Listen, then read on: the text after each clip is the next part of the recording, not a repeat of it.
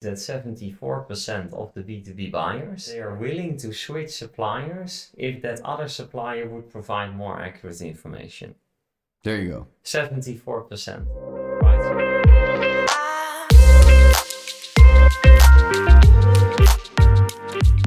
Hello and welcome to B2B E-commerce Accelerated. The B2B e-commerce podcast that helps B2B sales leaders move more efficiently and cross growth targets. In one go. Exactly, Tim. Thank you. So my name is Ruben. For the ones who don't know me yet, I'm Chief Revenue Officer at Sana Commerce, and indeed I'm here together as always with me. Yes, Tim, EVP Enterprise here at Sana Commerce, and Ruben and I are your hosts for today. Yes. Let's get started. Let's do it. I got a question for you today. Do you think that accurate information does deliver value in the B2B supply chain or the value chain? Whew. I think it's a rhetoric question almost, right? It is. Yes, I think let's dive into it today. That is what we would suggest, right? Because I think it provides a lot of value to B2B companies, to B2B buyers in the market. Accurate information, yes, definitely. And maybe it's nice to start with a research that we have conducted among thousands of B2B buyers in the market globally, working in various industries, wholesale, manufacturing, distribution, right? And we have actually asked them, or we asked Sapio, the research company, to conduct these interviews at them. And we asked these B2B buyers everything around how do they interact with their suppliers, what are their needs, and how would they like to do business with their supplier. And I think for a lot of people, hopefully listening into this episode, that it provides a lot of valuable insights for you working in a B2B company to understand really how your customers look at the market and also dealing with you as a supplier, right? Well, the report will come out the second week of September. So we have to wait a couple of weeks, or you have to wait a couple of weeks, but it's coming. We're doing a little preview today, aren't we? The nice thing is we do a little bit of a preview indeed, Tim, or a sneak peek today, and we will be zooming into this topic of accuracy of information, which is coming very apparent back from this research already, that B2B buyers really value to have accurate information. So that's the topic for today, Tim. Yeah. Yes, it is, and well, particularly the criticality of reliable information in the larger value chain, right? Yeah. So, or in the larger distribution channel, if you like. Absolutely, and maybe it's nice to start with an example, Tim, to also understand a little bit the supply chain that we're talking about, right? Because you have all of these actors in the supply chain, and maybe you can start off with an example so we get a little bit, we set the scene. Yeah, that's a great idea. And you know how I love my example and my stories, and our listeners by now also know that we like to use examples because it just brings things to life, right? So what exactly do we mean by value chain, or what do we mean by distribution channel? Maybe it's best explained using a customer case, a customer example. One of our customers is a world leader in the space of crane manufacturing. So they are a manufacturer of heavy equipment. Cranes can be truck mounted, can be ship mounted, whatever. They are a global leader in that space. Used in the construction industry then? Construction, offshore engineering, civil projects, all different kind of things. Foresting, all different kind of things. So if you see a truck or a ship with a crane mounted on it, chances are it's manufactured by them. Yes. And it's I think many listeners that are a manufacturer or a distributor in the heavy equipment space will definitely recognize this. So first they develop their cranes and all that, but before they get sold, they've been developed and engineered and all that, but then they get sold.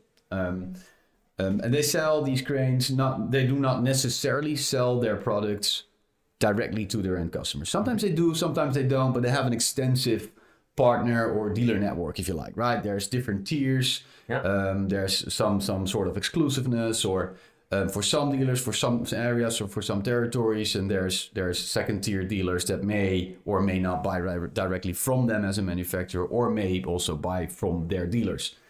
But that's the product itself, right? So that's already a rather complex value chain, a rather complex channel. Then, before they sell or before they are able to deliver, they have to assemble, right? So they have to work with hundreds, if not more, suppliers of raw material or of half fabrics to assemble their end product, right? So that's complexity to the value chain. Then once this crane is produced and then sold and then installed probably by the dealer or the sub dealer, then these cranes go into the field. Well, right. Maybe to add one element that you maybe forget, right? They also, in order to manufacture this, and they are a global supplier, right? Good point. They do this at, I'm not sure how many locations do they do this over 30. So they have over 30 that's actually a very good point. So they have over 30 manufacturing and assembly locations across the world, right? So they work with vendors or with suppliers that will then also have to ship all those different half fabrics or raw materials to those different assembly locations. I already hear some accurate information points coming, right? When you have all these locations and all these suppliers. Exactly. But please go on with the example. Exactly. Yes, exactly. So then they sell either directly to their customer or through their dealer network, which is I know you like your numbers. So which is around 5,000 different dealers and sub dealers and repair centers around the world. So then this equipment goes into the field. It's being used for what it's supposed to be used for, and then there's obviously maintenance. There's usables, right? There's lubricants. There's oils. There's all different kind of things that these machines or this equipment just uses, and for then maintenance, for repairs. Yeah, so there's usable parts, right? So your oils and your lubricants and all that. And then there's also wear and tear parts, right? So equipment like this has a very, very long lifetime. I don't know the exact number, but I wouldn't be surprised if the number of years, but I wouldn't be surprised if it's over 30 years or 20, 30 years that equipment like this is working in the field. Naturally, there's wear and tear, and some parts will have to be replaced, and there will be maintenance done. And then again, that maintenance or that spare part request is likely to come into a dealer or a sub dealer. This piece of equipment that's been sold maybe 20 years ago may now be owned by a second or third owner. So where is this owner going to order their part? Well, chances are that's in the vicinity where they are themselves, right? So that's why that requires such a extensive dealer and maintenance and service network. So that then partner or dealer or service provider then will also have to order spare parts. Ultimately, that spare part will have to be manufactured with this manufacturer, right? Yes. So that there's many layers and lots of complexity, and if that, well, it may be an open door, but if then somewhere along this chain data is inaccurate, particularly if it's the beginning of this chain, that's a recipe for disaster. So that's why, well, maybe that kind of paints the picture a little bit of quite some complexities and maybe and dependencies also, right? In terms of all these actors in basically the supply chain that in the end deliver this end product to the customer to use it on a construction site or on any other industry that you were mentioning. Yeah, so thanks for that example, Tim. Sure. I think it's a great example. So, well, looking into maybe, or maybe put it differently, if you want to assess basically, what kind of information is necessary, right? And what accurate information is necessary to basically run your business and to do business with your customers, but also to help your customer, right, with the needs that they have. Maybe it's good to look at how can you assess this, right? And I think value mapping is something that can help here. So let me be a little bit more specific. Yeah, I think there are a couple of flows that you can analyze in how the business is run and how you run your relationship with your customer, that can help you to really assess what kind of information flows could be there. So let me give an example. If you start with the product flow, so who touches your product on its way to delivering an outcome for the end customer, I think if you assess that, you already can see, okay, what kind of information is necessary there. Does that make sense? Not entirely, to be honest. Maybe can you bring that alive with a brief example as well? If you say who touches this, what exactly do you mean? So well, let's take the example of let's go into the repair example, right? So you talked about maintenance as well, but sometimes, unfortunately, maybe these cranes also need repairments, Yes, right? Of course, yes. Of course, the manufacturer always wants to deliver the highest quality product, but sometimes this happens. Yeah, it's 20 years in the field. Exactly. So, and there may be spare parts required for this or any other parts required to do this repair, right? If you analyze the product flow, so who is basically the one in need for the spare parts? Who is the one who is ordering it? Right, because that can be such a service partner. Yeah. Who is the one that needs to maybe look at where it's being manufactured, or if it's in stock or not. If you take this whole flow basically of this product, then you actually can define okay, what information is required. Yeah. Okay. So what you suggest is, or what you say is, you can map out all the actors or the stakeholders and then see. Okay, gotcha. Yeah. So that's maybe one way of doing it. Any other? Well, I have a second one. Maybe that's the decision flow. So that's more like, who is the decision maker when it comes to let's say ordering a product.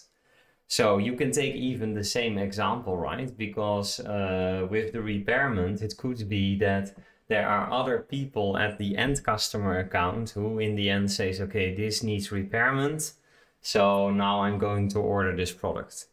And that can also be someone else as the actual user, right, of the product. So who is involved in making this buying decision? It could also be that it's the partner who makes the decision, because the end customer contracted the service partner, right? And they said, look, we're not dealing with this stuff. We pay you, we contract you, and you basically make the decision. So once you know that as a manufacturing company, basically once you map this out, then you also know, okay, who needs what kind of information. Gotcha. Does that make sense? Yeah, absolutely. Yeah, so I think indeed that's a great example. So the crane driver typically doesn't order that particular spare part. Exactly. He or she may be the first one to flag or to notice, or maybe indeed, interesting angle, the service partner or the repair center, there may be predictive maintenance or whatever, scheduled maintenance. Absolutely. Gotcha. And if you say, with your example, right, the manufacturer in your example, if you say they have around 5,000 service partners, right, that's huge. Well, are those all basically equal in how they buy spare parts? Maybe that's the case, but maybe for some service partners this works in another way than for others. And maybe some have more complexity in how they do service, right? And different actors involved. Or maybe they have subcontractors to make it even more difficult. So for some service partners, they don't work with subcontractors, but for some they do. Well, if you work with a subcontractor, it might be that they also need a piece of the information to do the actual repair. And what you then say implicitly is they may care about different things. So they may care, they may perceive value differently. So correct me if I'm wrong, but I think, for instance, a service center may value price over speed, because it's scheduled maintenance. Whereas an end user may perceive value differently. The price may not matter as much. It may be the speed is more important. Absolutely. And once you know that, or again, once you have mapped this out, because I think that's what needs to happen, then you can also identify what kind of information is necessary for that actor or for that group to provide as a manufacturer, right? In order to make the right decision, in order to do the things that they do, play the role that they play in the supply chain, if that makes sense. It does, yeah. And then, also regulations come in, right? So sometimes this is also important. So you need to identify as well to what extent do regulations influence the decision-making process, and what kind of information is necessary there on that angle, right? If that applies, of course, not for everyone, but for a lot of industries, this applies, of course. And also, who specifies the solution, right? So sometimes,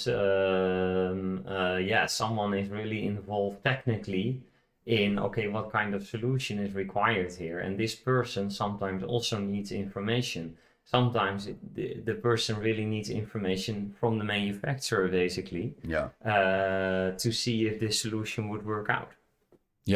Yeah, understood. I can also, in this particular example, I can imagine maybe if you own a piece of equipment that's 30, 40 years old, that you may not care as much about maybe the quality of the replacement of your spare parts, or as compared to when it's relatively new, or right. So, or depending on the job that you are, or the project that you are on, using that piece of equipment also has obviously impact for how you perceive, in terms of how you perceive value and reliability. Absolutely, absolutely agree. Yes.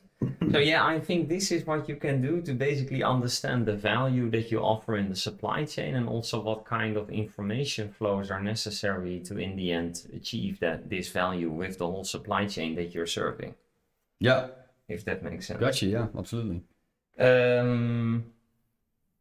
So let's have a look. Maybe some stats from the B2B buyer report of 2024. So that is about to come out in a couple of weeks, right? But I think very interesting to share. Maybe the first one: 2 in 3 B2B buyers prefer to place an order online through the supplier's website, compared to 40% face-to-face ordering. So a lot more basically that prefer digital buying instead of face-to-face with, for example, an account rep. Something that sounds similar, right? Yeah. 58% of the buyers in these complex scenarios or scenarios with high value orders, still 58% of the B2B buyers prefer to do this online. Yeah. Interesting. Yeah, absolutely, yes. Well, and then maybe the last one is 84% believe that online web store experience is important compared to other aspects of purchasing.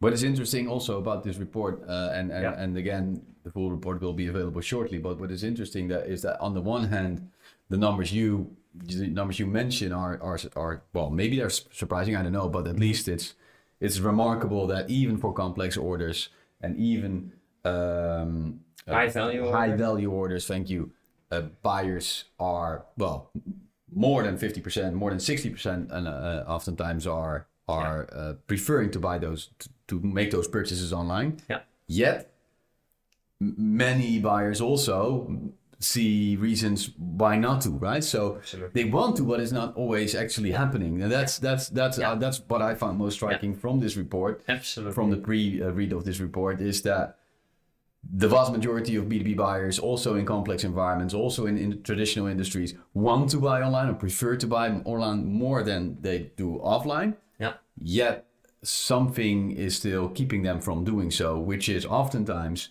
the accuracy of the information that's provided online. Exactly what we discuss here. Yeah.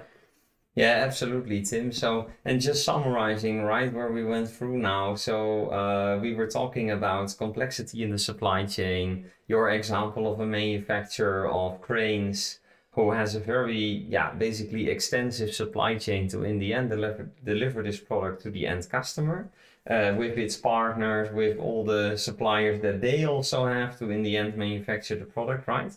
And what we see is indeed the need for accurate information.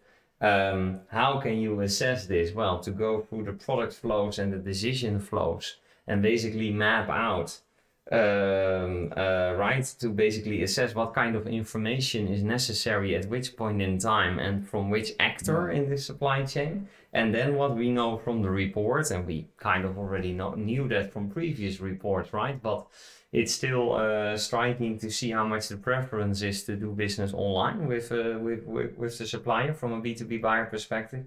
We see that they really want to do business online. But as you say, we come then to the next topic. The problem is the inaccuracy of information. Exactly. And I think you have some stats, right, on that. Yeah, exactly. Yeah, those are the percentages I just hinted on. Is that although again the vast majority, 60-something% wants to buy online, still 91% finds a reason not to. That is to be found in the sphere of accuracy and reliability of information and data. Can be around delivery times, or can be around pricing, or can be around stock levels. That those are distributed pretty much equally over this 91%. But can you imagine that? So 60-something% of your customers do want to buy online, but 91% don't feel like they can because the information is not accurate and reliable. So, and then, well, again, we've mentioned this before, but then if your customers want to, but you're not allowing them to, or we as B2B sellers are not allowing them to in a fashion that they can rely on the information we provide them with, imagine someone else can, right? Absolutely. That's what I would be most concerned about. So. Well, and maybe going back to the example that you gave, right? Because can you make that a little bit more specific, Tim? Like, how is it in the example that you mentioned of this crane manufacturer, and how important is it in that example to have accurate information? Yeah, well, this is not a real life example from our customers. I'm making this up a little bit, but I think everyone can understand that if you own a ship-mounted crane in this example, right? And you are a big offshore construction company, and you have won a tender for installation and construction of a offshore wind park.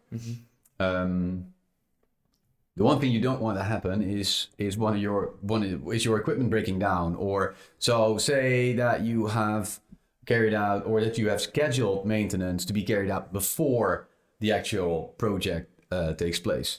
And your service partner has looked at the availability of the replacement parts or of the serviceable parts and have placed the order, because when looking online with our manufacturer, which is Sano's customer in this example, it was available. It was supposed to be in stock. It should be there in a couple of days, because it had to be shipped from Germany to the US, or I don't know, right? And then imagine that information not being accurate, and then maybe you have, maybe there's 15 cranes on different parts of your fleet, and those spare parts not being present at the service center in time, meaning a potential risk for you and your project. So this is how this accuracy goes all the way down that value stream, and it kind of snowballs, right? So the effect or the result for the offshore contractor is massive.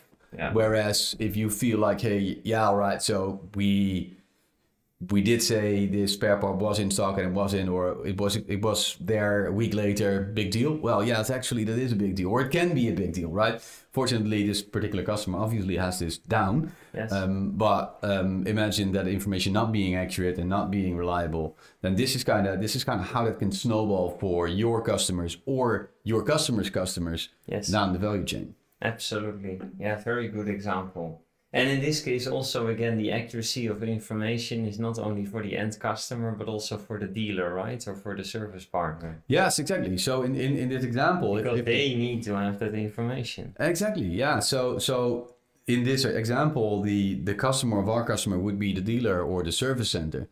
And the impact of them not being able to overhaul or maintain or whatever, to service these cranes in this example, that's one part of the impact, or one part of the value. But then that cascades even further down, because their customers are impacted, and then the project is impacted, right? So it's you should never underestimate the importance of data accuracy. That's the whole message. That's the whole point, and that's also clearly the outcome. Also, one of the outcomes of the Sapio report. Yeah, absolutely. Thanks, Tim, for sharing that. Yeah, I think final thoughts. Right, I think accurate information is essential, as you say, right, in the supply chain. And providing the wrong information or inaccurate information can also lead to a lot of, basically mistrust between the customer and the supplier, but also to delayed projects, right? But basically really impacting the business of end customers as well, right? And maybe also of service partners. I mean, they are also dependent on the supplier to deliver, or the dealer to deliver the spare part that they need to do the service. And if they cannot do this, they can also not live up to the expectations of their customer to deliver the service. And then it almost becomes a self-fulfilling prophecy, right? Because then your customers won't adopt your digital platform, and then you feel like, see, we're a traditional industry, our customers don't adopt. But at the same time, they do want to adapt, but they can't, right? So because calling is more reliable. Yeah. And maybe just when we're closing down now on this topic, right, to basically underline how important it is, maybe one stat from the Sapio research as well that was quite remarkable to me is that 74% of the B2B buyers, they indicate that they would switch to a supplier and that they are willing to switch suppliers if that other supplier would provide more accurate information. There you go. 74%, right? So it maybe underlines how important this accuracy of information for the typical B2B buyer is. Just sharing that, and I think I hope this episode is useful for any B2B sales leader or other people listening in, working for B2B companies, for suppliers in the market. I would say take a closer look once the report is out. It's almost becoming available, and take your advantage of reading this B2B buyer report 2024 use it for your advantage. Yep, it will definitely be shared on our socials, so keep a close eye. And if you're on YouTube or wherever you look at your podcasts, then don't forget to subscribe to B2B E-commerce Accelerated. All right, thank you, and see you at the next episode.